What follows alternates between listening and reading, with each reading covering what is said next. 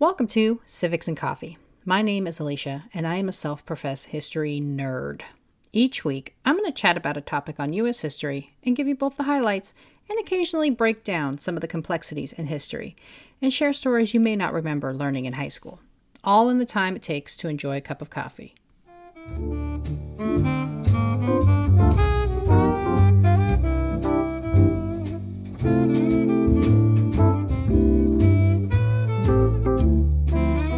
Hey everyone, welcome to another bonus episode of Civics and Coffee. As I already posted this week on the socials, this pod has received 1,000 downloads. Holy moly. Honestly, when I started this thing, I thought for sure no one but my husband would listen. But with only a few months in, I've already heard from international fans like Frederica, hi Frederica, and young fans like Brody. This pod has found its way to listeners throughout the United States and has been streamed in 5 countries. I am so thankful to each and every one of you who listen each week.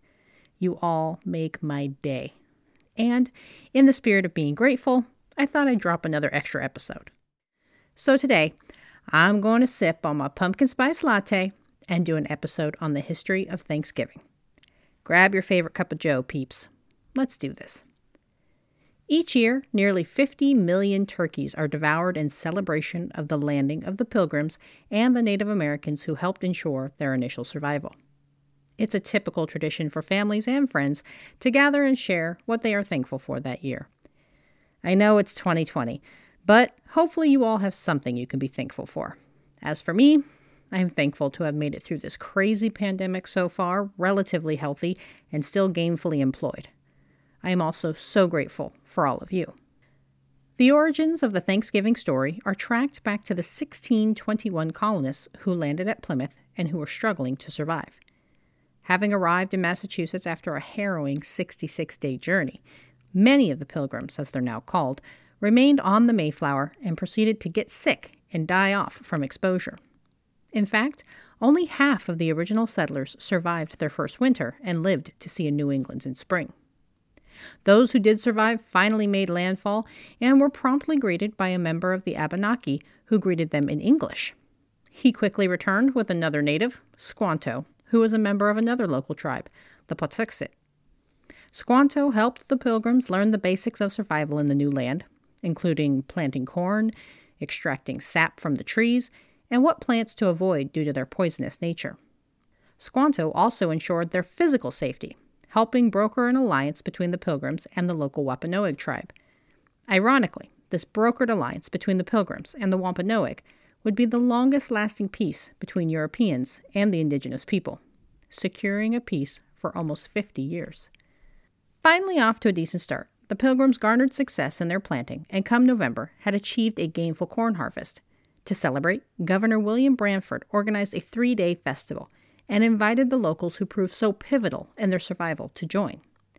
As we know, this is one of the last times Indigenous Americans are applauded and thanked for their contributions in aiding newly landed settlers. If only we could have kept the attitude of the holiday in mind over the next few hundred years. And so, with the gathering of Pilgrim and Indigenous people to celebrate harvest, the tradition of having a day of Thanksgiving, usually to God, began. It was not a widespread or specific celebration until 1863, though presidents from Adams to Madison had issued proclamations declaring a day, or days, of thanks. George Washington would be the first to have a declaration of thanks. I mean, he was the first president after all, so that does make sense. In 1789, Washington proclaimed a day of thanks for Americans to express their gratitude for the end of the War for Independence and for the ratification of the United States Constitution. Days of Thanksgiving continued to be one-offs and mainly celebrated in the Northeast. New York would actually be the first to call for an official holiday in 1817 and would spawn many copycats throughout the states. However, each state would celebrate on a different day. Enter the woman nicknamed the Mother of Thanksgiving, Sarah Josepha Hale, an author who wrote the catchy Mary Had a Little Lamb, amongst others. Hale was committed to making Thanksgiving a nationally recognized holiday. In her mind, the holiday would be a way to heal the country on the brink of a civil war. Hale got her wish when President Lincoln proclaimed a national Thanksgiving holiday in the middle of the Civil War in 1863, set for the final Thursday in November.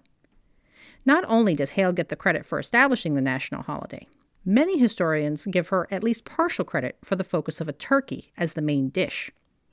In her novel, Northwood, Hale wrote a whole chapter describing a New England Thanksgiving and named the turkey as the centerpiece of the meal. Another reason we eat turkey could be found in our history. At the outset of colonization, there were over 10 million wild turkeys throughout North America. And unlike cows and chickens, turkeys provided no other benefit to a family farm, and a single bird could feed an entire family. There are some who theorize the first meal might have included a turkey, but there's nothing in the historical record to confirm this, so really, it's anybody's guess. In 1939, President Franklin Roosevelt attempted to move Thanksgiving up a week in order to aid in the economic recovery during the Great Depression. This idea was heavily derided, with critics dubbing it Franksgiving. Ultimately, it did not go over well, and Roosevelt signed legislation marking the fourth Thursday in November, the official date of the Thanksgiving holiday in 1941. Another common staple of the holiday is the parade. For me, it has been and will always be the Macy's Thanksgiving Day Parade held in New York City. In fact, in an admittedly completely selfish moment, I was really concerned about whether there would even be a parade this year, given everything going on. Alas, the smart people at Macy's in New York have a plan. Crisis averted. Whew. The Macy's Thanksgiving Day Parade has been held since 1924 and is considered the most popular, with almost 3 million visitors lining the 2.5-mile parade route. And for anyone who has never watched the parade, I can attest it is pretty amazing. My personal favorite is all about the balloons, but there are also floats, marching bands, and the Rockettes. Another popular choice on Thanksgiving is the pumpkin pie. I used to hate this pie as a child, but these days, I love it. Love it so much, in fact, that I make a homemade pie every year to go with dinner. So, where did we get the pumpkin pie? Again, you have the mother of Thanksgiving for that. While the pumpkin pie as a dessert had been around for years, it was Sarah Hale, in her novel that seems to be an ode to the holiday, who placed prominence on the squash-based dessert. However, the earlier, more primitive versions of the dessert called for people to roast their own pumpkin and to use the shell as their crust. Now that's some Martha Stewart-ish right there. Thankfully, in 1929, a meat canning company, Libby's, figured out a way to can the puree, and lives have been made infinitely easier ever since. And finally, what about the idea of Black Friday? Where did this come from? While the main myth surrounds retailers making a boatload of money thanks to shoppers gobbling up discounted goods after their turkey comas wear off, helping them go from red, a loss, to black, a profit, the actual story is much different. The term originated in the 1950s by the police of Philadelphia. For them, the day after Thanksgiving was all about preparing for the onslaught of shoppers and tourists who would be coming to town to watch a major football game, the United States Navy versus the United States Army, held annually on the Saturday after Thanksgiving. This meant that cops were unable to take any time off, instead being forced to work long hours to deal with the extra traffic and a jump in petty crimes such as shoplifting. It wasn't until the late 80s that big merchants were able to recoin the phrase and turn it into a consumer celebration and not a logistical nightmare for police. The idea of Black Friday and surging sales has continued to expand in recent years, with retailers opening earlier and earlier in order to cash in on consumer spending. However, brick and mortar stores are starting to lose to the online marketplace. A majority of Americans, over 60%, have shifted their spending habits to the comfort of their couch versus camping out to get the latest deals. And as somebody who has done both, I can assure you, the online shopping is way more preferable. For me, Thanksgiving is a holiday all about enjoying some good food, good parades, and preparing for the official start of the holidays. I have started the day the same way for a number of years now. I get up nice and early, force my super sweet husband to grab a paper and a pumpkin spice latte and either start the cooking process or put the finishing touches on whatever dish I'm preparing. Throughout the day, I alternate between sipping my coffee, perusing the deals provided in the paper, and watching the Macy's Thanksgiving Day Parade while I wait for dinner to be ready. I know this year is going to be a challenge for so many of you out there. I hope you find a way to enjoy yourself and your family from a safe distance so we don't have to repeat this madness next year. I end this special episode with another heartfelt thank you. I appreciate you spending your time with me. Enjoy your holiday. Thanks for tuning in, and I hope you enjoyed this episode of Civics and Coffee.